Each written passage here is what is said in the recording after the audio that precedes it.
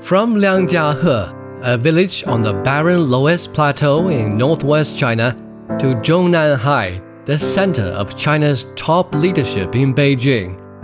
Xi Jinping has served in various posts at different levels of the government across China, starting in his early years as a junior village official to governing as China's top leader.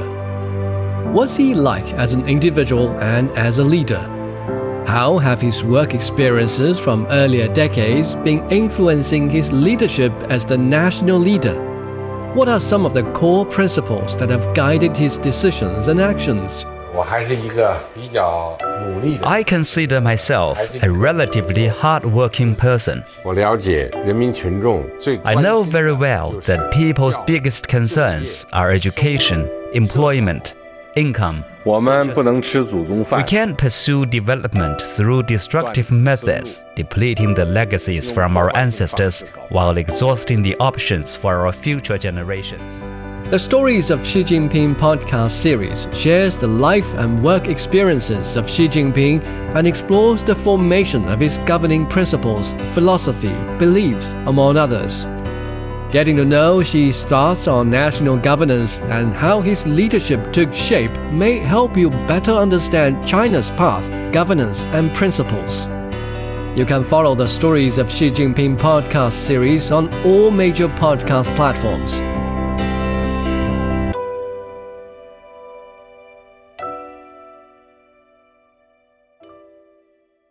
Examining the events that impact and shape China and the rest of the world. This is the Beijing Hour, 1 hour of news and information brought to you every weekday. Now here's your host. It's Shane Bigham with you on this Monday, June 5th, 2023. You're listening to the Beijing Hour, coming to you live from the Chinese capital. On today's program, train service has resumed in northern India at the site of a train crash that killed nearly 300 people. People, organizations, and government in China are working together to cut plastic pollution as the country marks World Environment Day. And scientific samples from China's Shenzhou 15 mission are back on Earth and undergoing further study. In business, China's cruise ship industry is getting ready to resume operations following the pandemic. In sports, the NBA Finals are knotted up at 1 win apiece. In culture and entertainment, the latest Spider-Man installment tops the North American box office. Now the day's top stories. Train services have resumed in Balasore, northern India, after a 3-train collision killed nearly 300 people. India's railway minister has recommended handing over the investigation to the Federal Investigating Agency. The minister says the incident was caused by an error in the electronic signaling system that led to a train to wrongly change tracks. Search and rescue have ended after the deadliest train crash in the country in more than 2 decades. Authorities are collecting the bodies of the victims and helping to deliver them to their loved ones. Ravinder Bawa has more. As soon as the unidentified bodies of the victims of the train accident pour into the hospital in Odisha, their identity is reduced to a number. PMG 126. One that is used in paperwork before the bodies are handed over to bereaved families. Uday Kumar's struggle to look for his younger brother in various hospitals lasted 1.5 days. On Sunday morning, he was directed to the city hospital. Kumar found his brother Kundan among the many dead bodies kept in the mortuary. I've not informed my mother, but I have told my father. My mother's heart is weak. She will not be able to handle this news. Just after lockdown, we got him married, and he has left behind a small son. The help desk at the hospital is getting queries from many families whose loved ones are still missing. For Jay Kumar, the trauma to find news about his brother is far from over. We are facing difficulty in finding the details about our brother. We've looked for him everywhere. We have searched the collision site. We've went to 3 hospitals to look for him. Can't get any news of him. Amid the stench of rotting bodies, many wait outside the morgue for information about their missing relatives. They have to go through the trauma of identifying family members as many bodies are disfigured due to the impact of the collision. For those like Uday, who have found their loved ones, the government has made arrangements to send them home. Although it's going to be a long and painful journey, Uday is consoled that he's taking his brother with him. Lucky are those who are able to take their loved ones home to bid a final goodbye. But many bodies are mutilated beyond recognition, and for those families, these scars will be etched in their hearts and minds forever. That was Ravinder Bawa reporting. Fightings escalated in several areas of Sudan's capital after a ceasefire ended. The rival factions repeatedly violated ceasefire agreements during a 2-week truce, and peace talks brokered by Saudi Arabia and the United States have been suspended as well. Both countries said they're still engaging with both the Sudanese army and the paramilitary RSF. Egyptian media say Egypt and Mauritania's presidents have urged the warring parties to reach an immediate ceasefire. NATO's Secretary General says Turkey, Sweden, and Finland will meet later this month to try to overcome objections that have delayed Sweden's membership bid. Jens Stoltenberg made the remarks after meeting with Turkish President Tayyip Erdogan in Istanbul. Stoltenberg says Sweden's amended its constitution in order to join the alliance. Turkey has legitimate security concerns. No other ally has faced more terrorist attacks. Sweden has taken significant concrete steps to meet Turkey's concerns. This includes amending the Swedish constitution, ending its arms embargo, and stepping up counter-terrorism cooperation, including against the PKK. Important new terrorism legislation has come into force just a few days ago. In March, Turkey ratified Finland's bid for membership in the North Atlantic Treaty Organization, but still objects to Sweden joining the alliance, as does Hungary. It said Stockholm harbors members of militant groups that Turkey considers to be terrorists. Ukrainian President Volodymyr Zelensky says at least 485 children have died since the start of the conflict with Russia in February last year. Zelensky says the real number could be higher than the officially confirmed data. Zelensky said in his nightly address that many people, including children, have been found buried in graves in areas recaptured by Ukrainian forces. He went on to suggest that all necessary legal institutions are pursuing legal action against those responsible. Oil prices have jumped after Saudi Arabia announced it'll cut production by another 1 million barrels per day. This comes as the OPEC Plus alliance of major oil-producing countries faces flagging oil prices and a looming supply glut. Johannes Pleschberger has more from Vienna. After a 6-hour delay, OPEC and its allies are reported to have agreed a deal whereby OPEC leader Saudi Arabia will make new voluntary cuts. If it is a real production cut, then the impact could be big. But if it's just a covert way to reallocate quotas with no immediate impact on total output levels, then the market will treat it as it is. But why cut production in the first place? It is first and foremost an admission that demand into 2023 will not be as strong as most analysts anticipated. OPEC Plus, which includes allies such as Russia, pumps around 40% of the world's crude, meaning its policy decisions can have a major impact on oil prices. However, it took quite a while for OPEC Plus energy ministers to agree on a final decision. After a delayed start, it was difficult for OPEC's most influential members to persuade underproducing African countries to establish realistic output targets. Reuters sources say this newest output cut will be added to already existing cuts of over 3 million barrels per day. That was Johannes Pleschberger reporting. A prominent U.S. House conservative is warning that Speaker Kevin McCarthy has credibility issues that may prompt some Republicans to seek his ouster, as McCarthy lauded the debt ceiling deal that he struck with U.S. President Joe Biden. Representative Ken Buck said the deal failed to deliver the deeper spending cuts that McCarthy had promised. Fitch Ratings said last week that it'll keep the U.S. top-tier credit rating on negative watch until the third quarter due to concerns over the debt ceiling and rising deficits. Coming up, World Environment Day focuses on reducing plastic waste. Deep Dive, a podcast of CGTN Radio.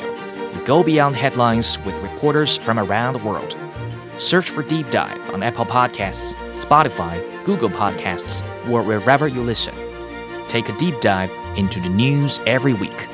Hear our conversations. 9 minutes past the hour. Well, Monday is World Environment Day, and this year's focus is on the urgent need to reduce plastic usage and clean up plastic waste. In China, a collective effort's underway as individuals, organizations, and the government work together within the plastics industry. Li Yunqi has more. China started working to reduce plastic pollution in the 1980s.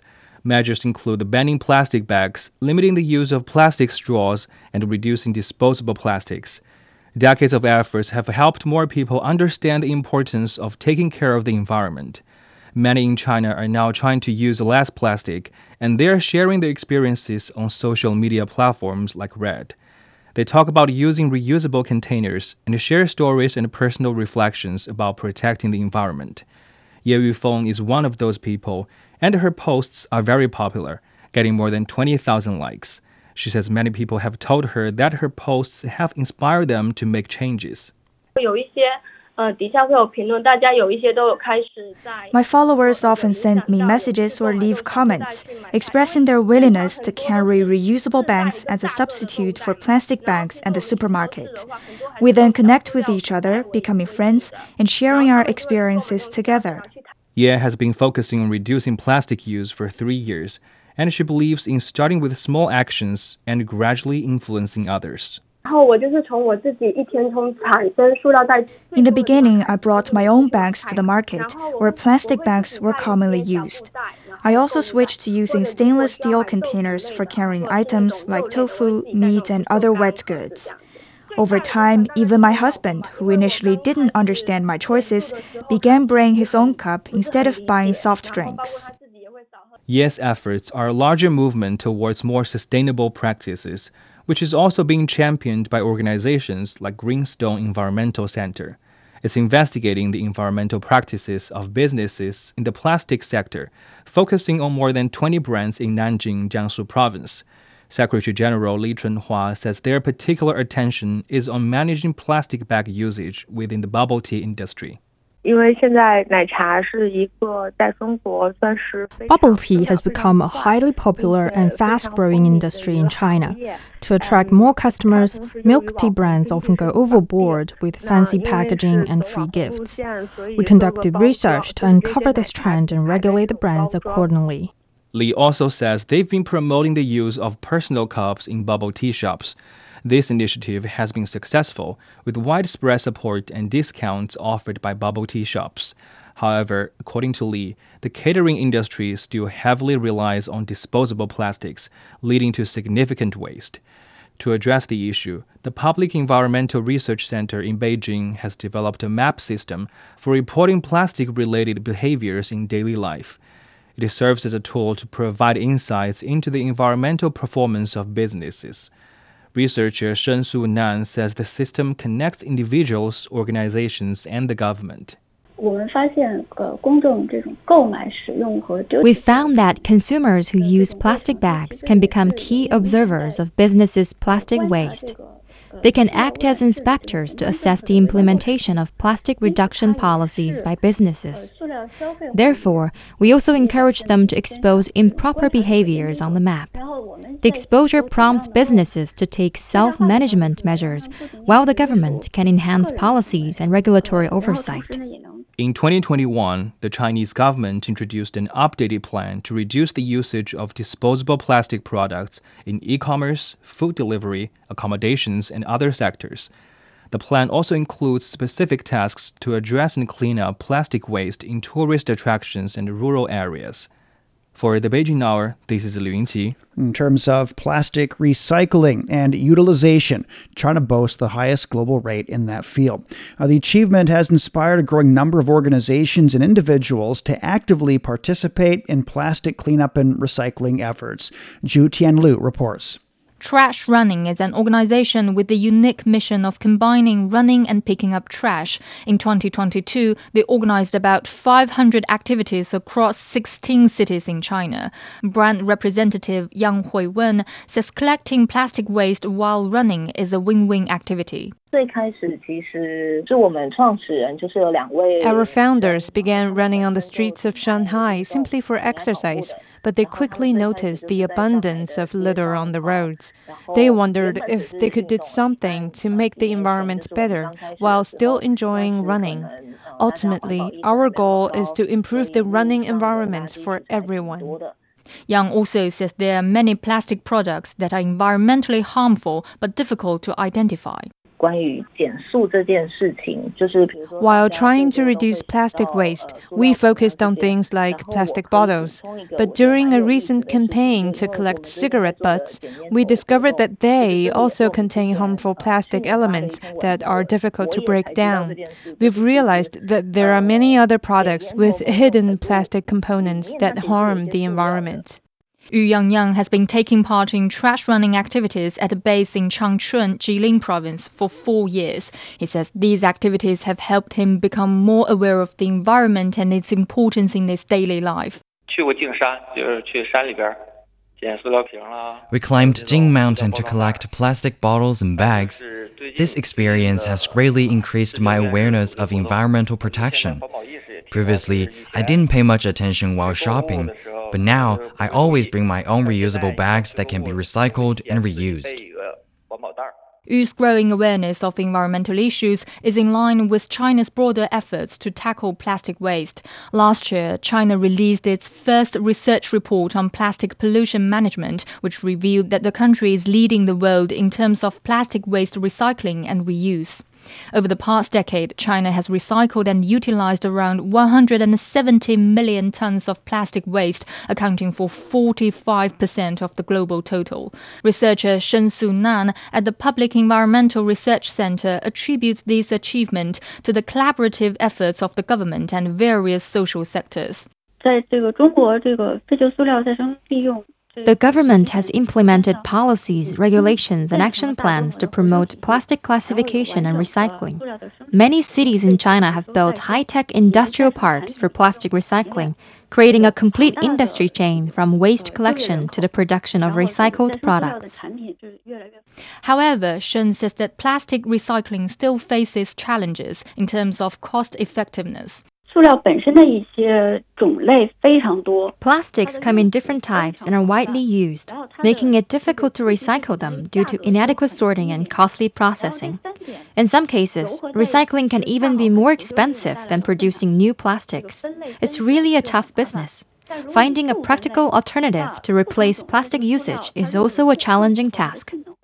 The researcher notes that over 15,000 companies in China are actively engaged in plastic recycling and processing. This significant level of participation is expected to bring more solutions and contribute to the country's ongoing progress in this area. For the Beijing Hour, this is Zhu Tianlu. Online retailers and food companies have started to develop degradable and reusable wrappings, while also slimming down on the sizes of bags and boxes. Their efforts to cut back on single-use plastic packaging comes amid China's push to reduce plastic pollution in recent years. Guoyan reports. The volume of express deliveries in China exceeded 100 billion items last year. Behind this number lies a significant amount of disposable packaging waste. The logistic arms of online retailers such as Alibaba and JD.com have launched various campaigns to reduce the use of cardboard boxes, courier bags, tape, and single-use plastic cushioning materials. Duan Yanjian is head of the Green Stream initiative of JD Logistics. They launched a major environmental project 6 years ago to promote the use of sustainable packaging materials and reduce the environmental impact of the entire supply chain. JD Logistics launched the Green Stream Plan in 2017 and has since been exploring ways to reduce the use of disposable packaging. Our focus is on reduction. It should be the priority for every company, and it can be achieved by introducing new types of materials. We've been promoting slimming tapes, lightweight yet sturdy cardboard boxes, and thinner cushioning packaging. Through these efforts, we've managed to reduce the usage of plastic packaging by over 35,000 tons per year. Duan says they've also created a smart system that can recommend the right packaging sizes to reduce the amount of wrapping used.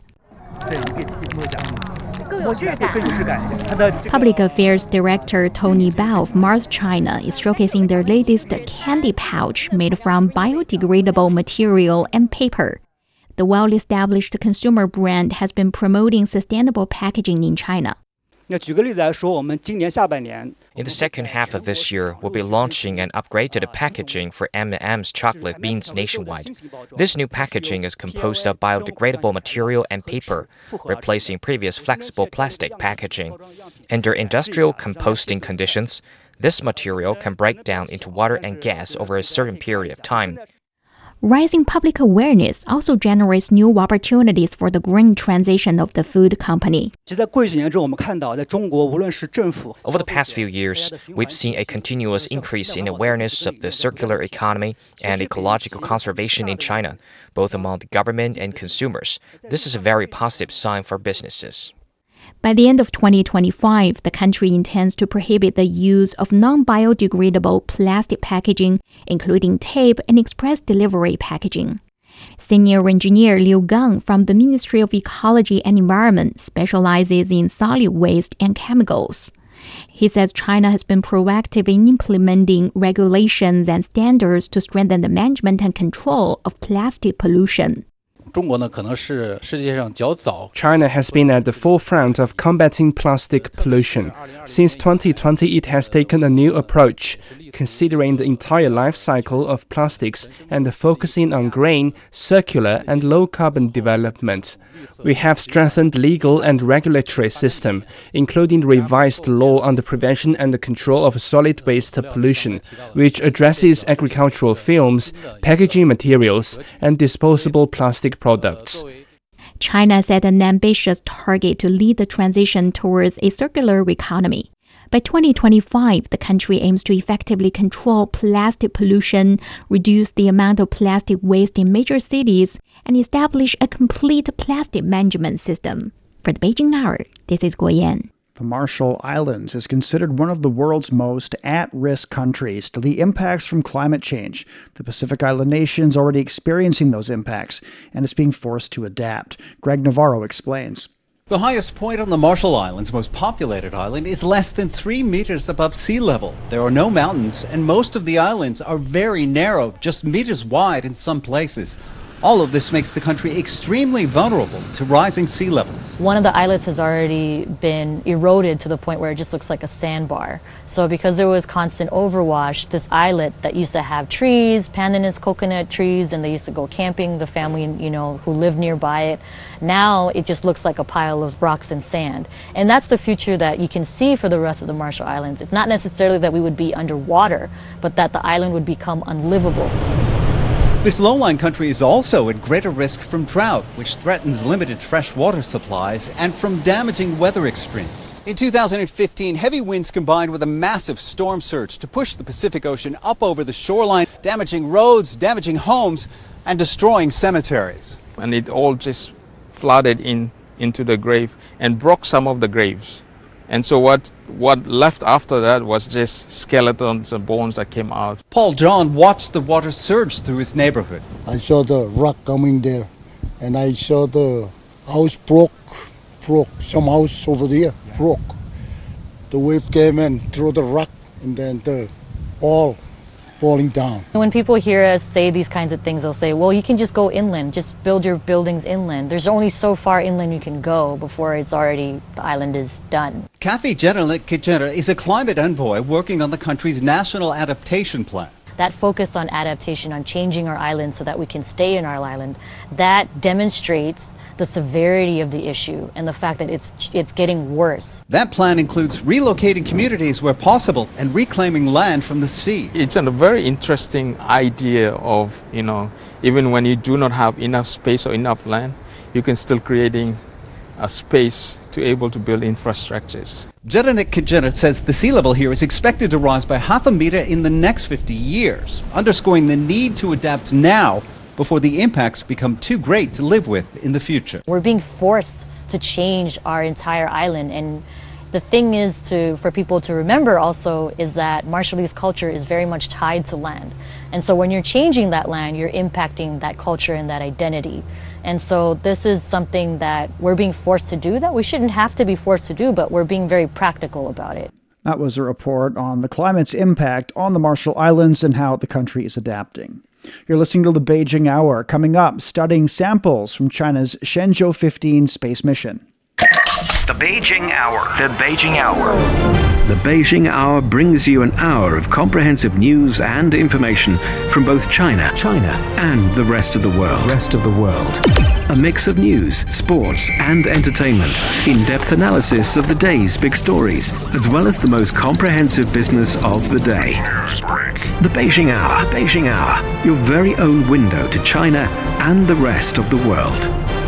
It's 24 minutes past the hour. The Shenzhou 15 cruise brought over 20 kilograms of science samples back to Earth. The samples include life forms like cells and roundworms, as well as materials like alloy and amorphous films. Meantime, China's Manned Space Engineering Office says the Shenzhou 16 crew now at the space station will return to Earth in November. The 3 astronauts reached the space station last week. Shenzhou 17 will set off in October for the handover. The chief designer of the China Manned Space Program has commended the Shenzhou 15 crew's performance during their stay in the country's space station. Huang Weifan also emphasized the growing significance of space science and technology for Chinese astronauts. The construction of the space station is primarily aimed at facilitating applications, with relevant scientific research experiments being a crucial task for the taikonauts. During the station's construction phase, the 4 flight crews accomplished the assembling, testing, debugging, and activation of 28 experimental cabinets across the 3 modules, including the installation of the extra cabin payload platform. They conducted over 600 rounds of experiments encompassing 200 projects. They collected approximately 500 samples back to Earth. These offer invaluable research data in fields such as aerospace medicine, psychology, engineering technology, and material sciences. The chief designer added that the taikonauts will play even more important roles in the application and development phases of China's space station. A 25-year-old woman's dead and 6 other people were injured in a shooting in Chicago. Deputy Police Chief Ednardo Gutierrez says the shooting happened after a fight broke out during a gathering early Sunday. A large group of people were gathered in the 4800 block of West Iowa in the 15th District to celebrate the life of a man who was killed in a car accident 4 years ago. A verbal altercation ensued, and then multiple offenders began to shoot. 7 people were hit by gunfire, including a 25-year-old woman who was transported to Mount Sinai, and she succumbed to her injuries. 6 people aged between 17 and 29 who were wounded in the shooting are in hospital for treatment. The chief says a person or persons taking part in the remembrance event fired the shots. Police detectives are still investigating the shooting, and no one's been arrested at this stage.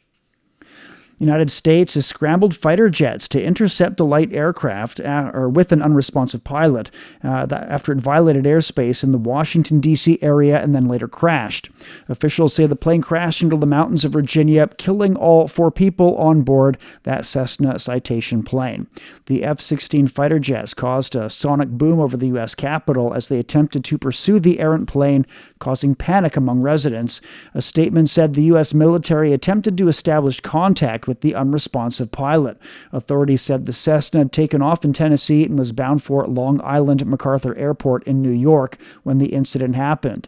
The National Transportation Safety Board is expected to conduct an investigation. Former New Zealand Prime Minister Jacinda Ardern received one of the country's top honors, recognizing her efforts for leading the country through the COVID-19 crisis, the terror attacks on 2 Christchurch mosques, and the White Island volcanic eruption. Ardern was named Dame Grand Companion, the 2nd highest honor in New Zealand, and she also made the coronation honors list for this year. The awardee is usually chosen in New Zealand by the Prime Minister and then approved by the British monarch.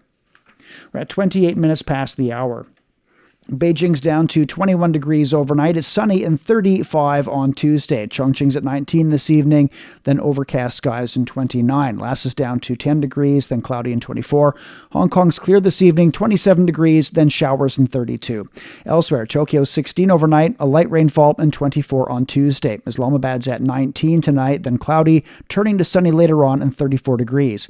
Bangkok's at 28 overnight. Heavy rainfall tomorrow, turning to overcast with 35 degrees. In Africa, Nairobi has a light rain and 25 degrees. And finally to Oceania, Sydney has a light rain and 14 this evening. Light rain continues with the high of 20 on Tuesday. It's time for a short break so far this hour. A train service has resumed in northern India at the site of a train crash that killed nearly 300 people. People, organizations, and government in China are working together to cut plastic pollution as the country marks World Environment Day, and scientific samples from China's Shenzhou 15 mission are back on Earth and undergoing further study. Shane Bigham with you. Stay with us here on the Beijing Hour. Experience the musical classics of the East. Mingle with the masters of Chinese music.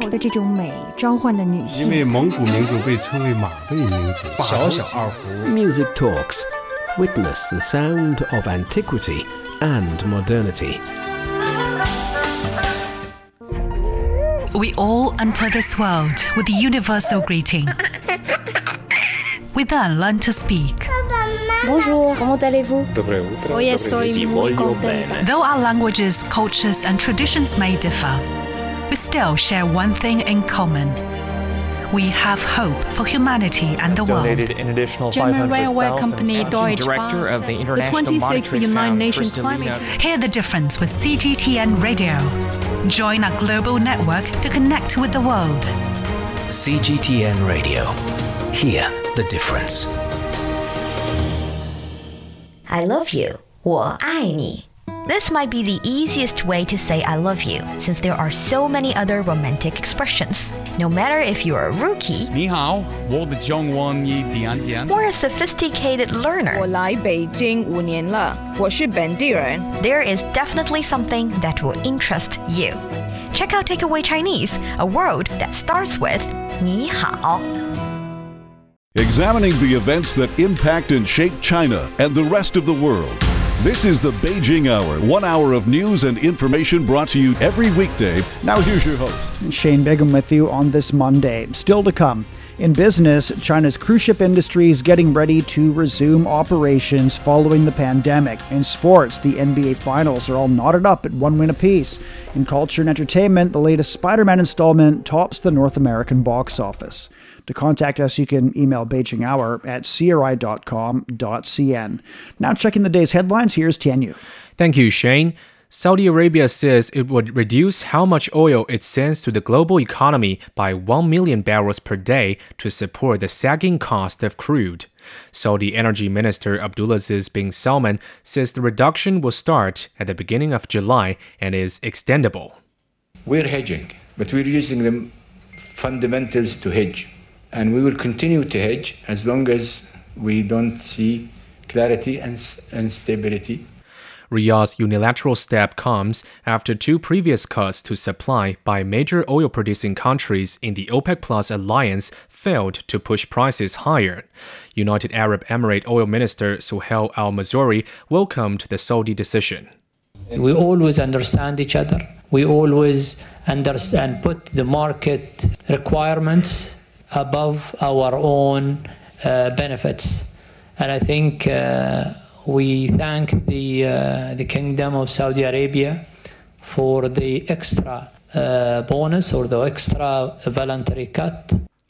Other producers at an OPEC Plus meeting in Vienna agreed to extend cuts previously agreed to in April until the end of next year. A senior Indian railway official says preliminary findings suggest that issues with the signaling led to the deadly train crash that killed hundreds of people. Jaya Verma Singha says there may have been some interference with the system that sets routes for the trains. The electronic interlocking, there is no issue with that. However, what we have found is that there is probability of some kind of a signaling, I wouldn't even call it a failure. or signaling interference. She says early findings show that a signal was given to the high-speed Coromandel Express train to run on the main track line, but the signal later changed. She said the root cause of the crash was related to an error in the electronic signaling system and that the probe will show whether it was human or technical. The passenger train then crashed into a stationary goods train loaded with the iron ore, killing at least 275 people and injuring more than 1,000 others on Friday. French authorities plan to deploy 11,000 police, including 4,000 in Paris. The announcement comes as unions have called a nationwide day of protest against President Emmanuel Macron's law to raise the retirement age. French Interior Minister Gerald Darmanin says the extra policing will ensure the security of the demonstrations. Unions have been planning Tuesday's protests since early May, and they precede discussions scheduled for Thursday on a draft bill proposed by the centrist Liot Party aimed at canceling the reform. Macron's reform to raise the retirement age to 64 from 62 has already sparked weeks of protests and strikes. Nearly 500,000 disgruntled people from across Poland have taken part in an anti-government march in the capital. They accused the administration of having eroded democratic forms and created fears the nation was sliding down to autocracy. I'm fed up with the rulers. I want to live in a European country that is free and democratic, where minority rights and women's rights are respected, where the church does not rule.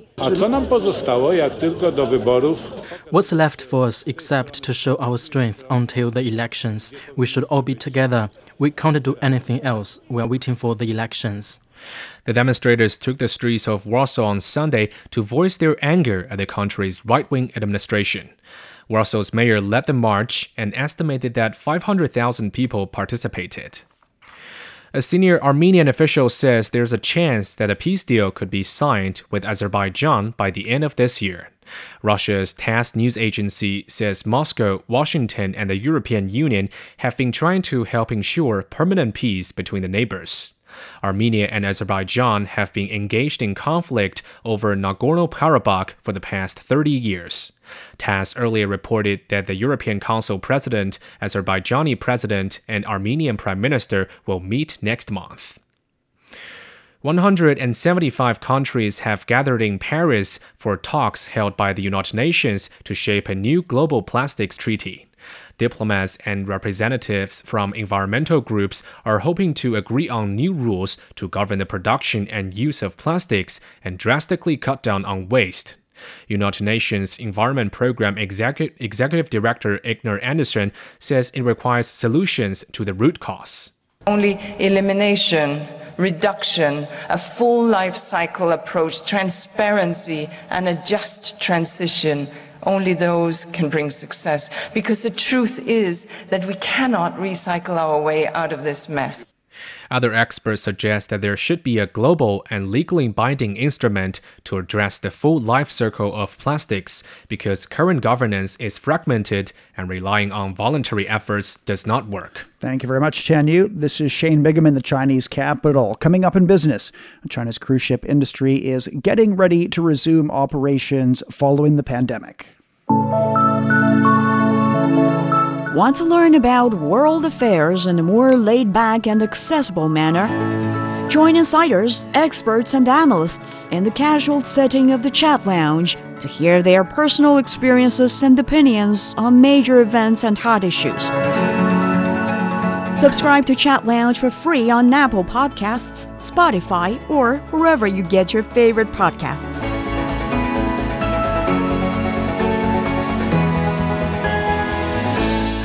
37 past the hour now. And with the day's business report, here's Sui. Thanks, Shane. Stock markets on the Chinese mainland finished mixed today. Timothy Pope has more. The Shanghai Composite Index closed only fractionally higher. The Shenzhen Component Index and the China Export were actually both in decline today. A lot of the selling pressure came from profit-taking on real estate shares after they jumped last week. China Vanke shares shed 1.1% today. Season Holdings was down more than 2%. There was also a dip for new energy stocks, despite reports from Chinese official media late last week that the government might be extending purchase tax exemptions on NEVs. Battery makers CATL and Eve Energy both lost around 3.7% today. Automakers BYD and Great Wall Motor were also down, but by less than 1%. That was market analyst Timothy Pope in Shanghai. In Hong Kong, the Hang Seng Index gained over 0.8%. In Japan, the Nikkei was also up 2.2%. China's cruise industry will resume operations in the fourth quarter after more than 3 years of suspension due to the COVID-19 pandemic. The country expects 200,000 cruise passengers this year, or about 10% of the pre-pandemic numbers in 2019. The outlook comes as China struggles to re-energize the travel industry and stabilize an economy that was stifled by strict COVID restrictions. China is planning to undock its first domestically made cruise ship on Tuesday. To further stimulate the service sector's growth in China, digital tools are playing an increasingly significant role. Despite this, experts claim that the adoption rate of digital technology is still relatively limited and have called for more policy backing to boost growth. Zhu Zhu reports. Want to rent or buy an apartment, but you are too busy to visit them one by one? Now you've got a convenient option to go. Open an app, fill out your requirement, talk with the real estate agent online, and have an immersive virtual reality room tour. Many customers said this model helped them save much time and efforts to look for an apartment. VR 这边呢，它会有分为像这个点位。The VR room is in proportion to the actual object. It's even clearer to visit via VR because you can zoom in to see every detail.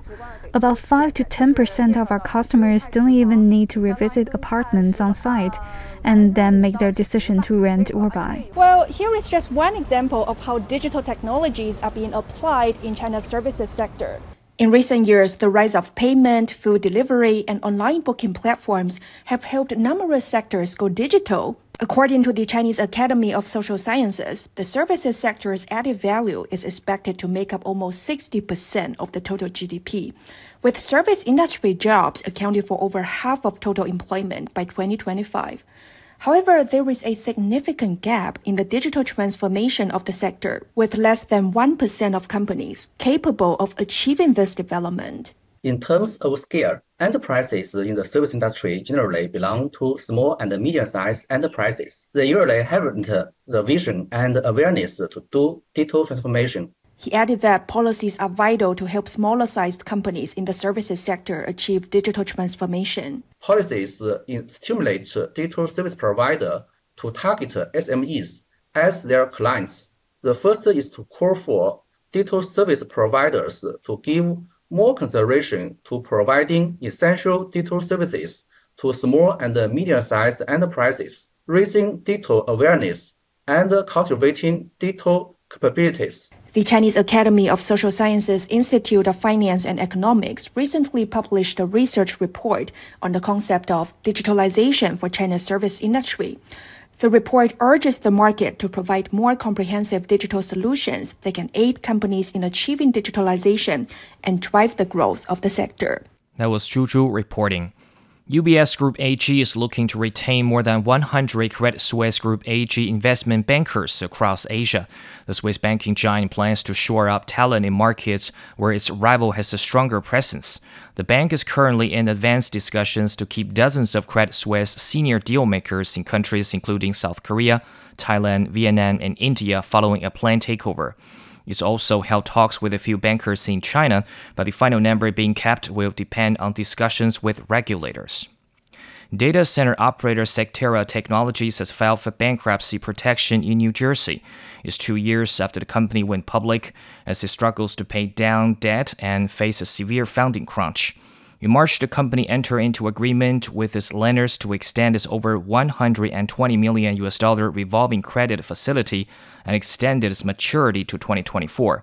Sectera shares have dropped more than 90% since it listed on the Nasdaq in 2021. It agreed to go public through a merger with a blank check firm backed by shareholder activist Starboard Value LP in a deal valuing the combined entity at $3.4 billion. Data from the World Economic Forum's Lighthouse Initiative shows that China has more advanced factories than any other economy in the world, with 50 factories out of the global total of 132. China's complete industrial chain, business-friendly policies, and hard-working local talents are helping create a favorable environment for global companies to flourish in the country. Zheng Junfeng visited the Mondelez factory in Suzhou to see how they make Oreo biscuits. You could hardly find workers in the world's most advanced biscuit factory. To understand how it works, I asked an engineer to show me how Oreo biscuits are manufactured with a fully automated system. Step 1. Materials such as wheat flour are brought in by automated guided vehicles or AGVs. The sensors on these vehicles ensure they can follow programmed routes.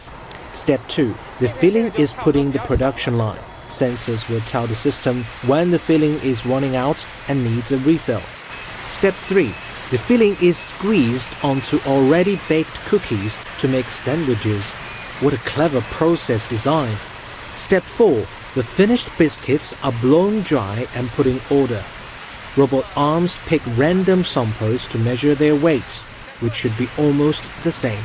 Step 5. The biscuits are sealed in bags, put in small boxes, and packed into bigger boxes in a fully automated belt line.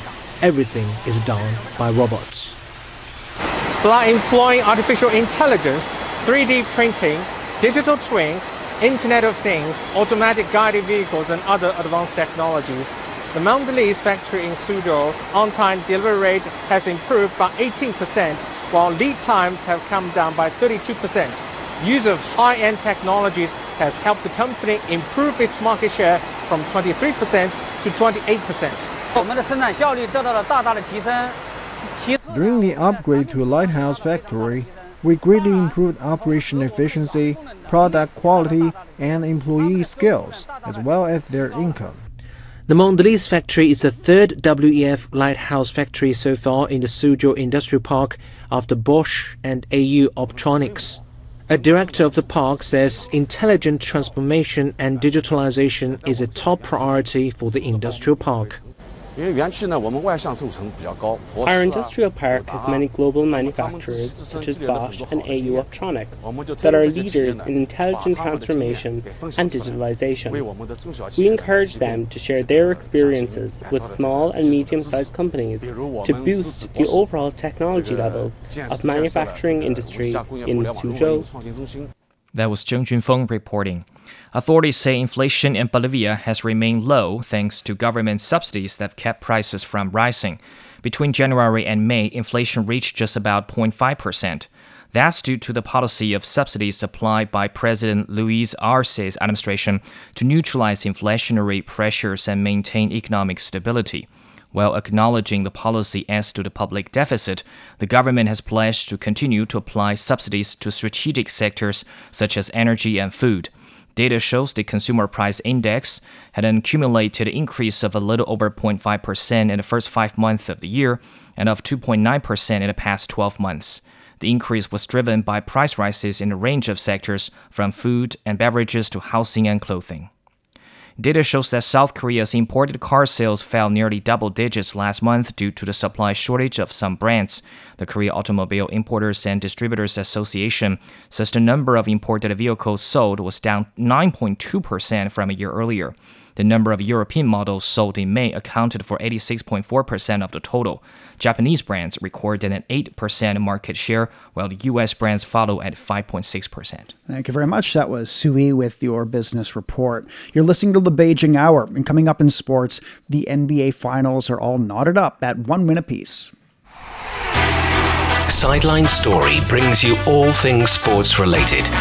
The hottest topics, latest events, juiciest stories, all with a very personal take. Subscribe to Sideline Story Podcast for heated sports discussions covering events that are happening in China and around the world. 47 minutes past the hour now. Turning to sports, and first up in basketball, the Miami Heat evened up the NBA Finals by beating the Denver Nuggets 111-108 in Game 2. Gabe Vincent scored 23 points. Jimmy Butler and Bam Adebayo each had 21 for the Heat, and the Heat had a big lead early in the first quarter, but then got down by as many as 15 points before reclaiming that lead in the fourth. Miami guard Gabe Vincent talked about the resilience of the team. I mean, it's part of our DNA, for one. You know, everyone on this team has battled through adversity in some manner and been knocked down and had to get back up. And for number two, we got a lot of experience in these close games. So when it comes down to the wire, we're strangely comfortable. For the Nuggets, Nikola Jokic scored 41 points. Jamal Murray had 18 points and 10 assists, while Aaron Gordon had 12 points. Game 3 is Wednesday in Miami. In tennis, Novak Djokovic has advanced to the quarterfinals of the French Open by beating Juan Pablo Varillas in straight sets. He has broken Rafael Nadal's quarterfinal appearance record at the French Open with 17 appearances. Djokovic expressed his best wishes for his longtime rival Nadal after the game. I mean, I don't know what the severity of or the nature of his injury is, but if he got on a surgery table, it means it was no other solution. So, I really hope that, his rehabilitation process can go well and that we can see him next season. I think he's so important for our game on and off the court. One of the greatest legends of tennis in the history of the game. So we want to see healthy Rafa. No question about it. Playing for what he has announced his last season, and hopefully he's going to be able to do that. Other action at the French Open, world number 1 Carlos Alcaraz cruised past 17th seed Lorenzo Musetti in straight sets, setting up a quarterfinal clash against 5th seed Stefanos Tsitsipas. Alexander Zverev has also reached the 4th round by beating his friend Frances Tiafoe in 4 sets. I know what I had to do, but I'm here to play tennis. At the end of the day, I know what happened last year. It was emotional for me to step on that court for the first time when I played Mochon. I'm not going to lie, but now I'm here to play some of the best players in the world, and today was definitely the case in that. I'm happy with the win and happy to be through. Last year's French Open, Zverev injured his right ankle while playing Nadal in the semifinals, and he had to quit the match. In women's singles, former world number 3 Alina Svitolina has advanced to the quarterfinals after ousting 9th seed Daria Kasatkina in straight sets. Next for Svitolina is 2nd seed Aryna Sabalenka, who defeated former U.S. Open champion Sloane Stephens to progress. In volleyball, China's beaten host Japan 3-0 to gain its 4th successive win at the FIVB Women's Nations League. The 3-time Olympic champions won the 3-set match to finish the first competition week undefeated, and they've climbed to 2nd place in the group standings. Japan, who beat China 3-1 in last year's Nations League, suffered its first loss and slipped to 5th place. Chinese outside hitter Li Yingying was the top scorer with 20 points. Middle blocker and captain Yuan Xinyue finished with 10, including 2 aces. In Formula One, Red Bull's Max Verstappen has claimed his 3rd consecutive win for the season at the Spanish Grand Prix. Mercedes drivers Lewis Hamilton and George Russell finished a solid 2nd and 3rd, and Hamilton says they're quite satisfied with the result. But this result is definitely what we're working towards, and this is amazing, and down to all the great work that's going on with the people back at the factory, just keeping their heads down. I hope everyone's feeling really proud back at the factory. And George did a great job today, so we've delivered good points on a whole.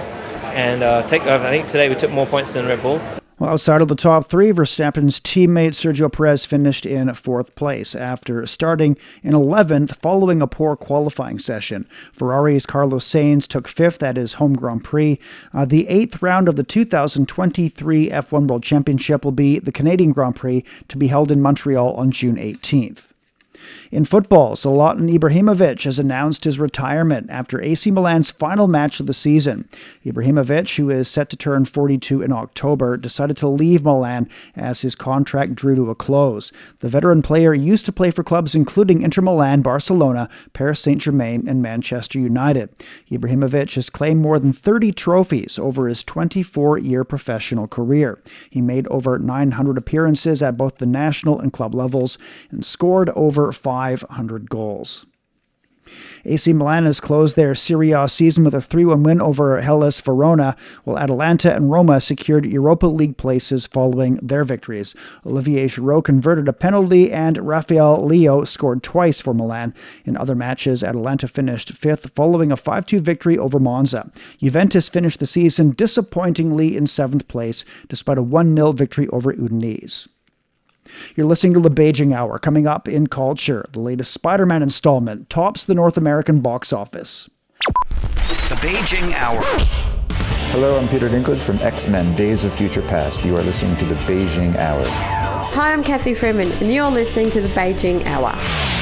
Hi everyone, I'm Lang Lang. Welcome to the Beijing Hour. The Beijing Hour, your window to China and the world. 53 minutes past the hour now in Culture and Entertainment. With the report, here's Tianyu. Thank you, Shane. Sony's animated superhero film Spider-Man Across the Spider-Verse dominated the North American box office with an estimated $120 million on its opening weekend. The film features the Marvel Comics character Miles Morales and is a sequel to 2018's Spider-Man Into the Spider-Verse. Shameik Moore reprises his voice role as Morales alongside returning cast members Haley Steinfeld, Jake Johnson, and others. The film also took in $88 million during its international debut weekend, including over $17 million from the Chinese mainland. The Miqiu Museum in Beijing recently opened a brand new exhibition showcasing a wide range of ancient relics from Egypt. The exhibits include the mysterious mummies and the valuable decorations that ancient Egyptians used. Shen Li takes a closer look. Encompassing more than 100 objects drawn from the Egyptian Museum in Barcelona's collection of ancient Egyptian art. This exhibition explores the daily life, hieroglyphics, religious beliefs, and funeral culture of ancient Egyptians. Visitors get a rare opportunity to uncover the different aspects of culture that originated along the banks of the Nile River thousands of years ago. The exhibit's pièce de résistance is a gilded mummy coffin belonging to an unknown woman. I'm also an archaeologist who has worked in Egypt and excavated many ancient artifacts, including this gold coffin mummy excavated in the 1990s. It was partially destroyed, and my colleagues and I had spent a lot of time repairing it. And the Beijing trip actually marks its first overseas appearance outside the museum. One of the things Chinese people may find familiar is the writing system of the ancient Egyptians. Like how the Chinese characters originated, they employed characters in the form of pictures. Museums are now seeing more exchanges among different cultures and concepts. It's no longer merely a place to store and display, but also a place to connect and inspire. I believe that the primary function of this museum is to protect the ancient artifacts and study them, but they are also the role of educating future generations. In modern society, museums are also great places for socializing. Many young people like to go to museums on dates. Personally, I don't know if this change is good or bad, but I will accept it with pleasure either way. And I sincerely hope our collection could inspire more people to learn more about ancient Egypt and sparks more cultural dialogue. This exhibition is an epitome of the many cultural exchanges between China and Egypt, two of the world's most ancient civilizations. The homes of the Great Wall and the pyramids can not only admire each other from a distance, but also join hands to exemplify the importance of mutual learning between civilizations. That was Shen Li reporting from Beijing. To help improve understanding of Chinese culture, many museums and exhibition centers have launched innovative activities. In Anyang, Henan Province, the National Museum of Chinese Writing is a national first-grade museum. Staff member Yang Xiaoyu says the museum has adopted a lot of digital interactive projects such as word puzzles and jigsaws to give visitors a better experience. In recent years, we've kept improving our level of public cultural services. We've also applied demassification in our education projects and launched a series of activities such as Beautiful Chinese Characters, Explore the Bronze, and the basic exhibition of the history of the development of Chinese characters. In Xinzhou, Shanxi Province, an experiential museum about traditional Chinese medicine has rolled out exhibitions that combine digital technologies and on-site activities. Thank you very much. That was Tianyu with your culture and entertainment report. We're at 58 minutes past the hour now. Beijing, overnight, 21 degrees Celsius. Tomorrow is sunny and 35. Chongqing's down to 19 this evening. It's turning to overcast tomorrow, 29 degrees. Last is at 10 this evening, then cloudy and 24. Hong Kong's clear and down to 27 degrees. Then it showers and 32 on Tuesday. Elsewhere, Tokyo 16 overnight, but light rainfall and 24 tomorrow. Islamabad's down to 19, then cloudy, turning to sunny and 34. Bangkok's at 28 this evening. Heavy rainfall tomorrow, turning to overcast and 35. In Africa, Nairobi's getting a light rain and 25 degrees Celsius. And finally to Oceania, Sydney's getting a light rain and 14 this evening. Tomorrow, the light rain continues. The high is 20 degrees Celsius. And that's it for this edition of the Beijing Hour. Making news today, train service has resumed in northern India at the site of a train crash that killed nearly 300 people. And scientific samples from China's Shenzhou 15 mission are back on Earth and undergoing further study. On behalf of the staff, Shane Bigham in the Chinese capital, hoping you'll join us for the next edition of the Beijing Hour and open a window to the world together. Ever wondered what's actually going on in Africa through the perspective of an African? How are things really going between China and Africa? What's the narrative of this relationship? Well, get a perspective with China-Africa Talk. Hear from African diplomats, entrepreneurs, academics, Chinese natives, and more. Get on our wavelength every week to find out what's real with China-Africa Talk. Find us on Apple Podcast, Spotify, Google Podcast, and more. We'll see you there.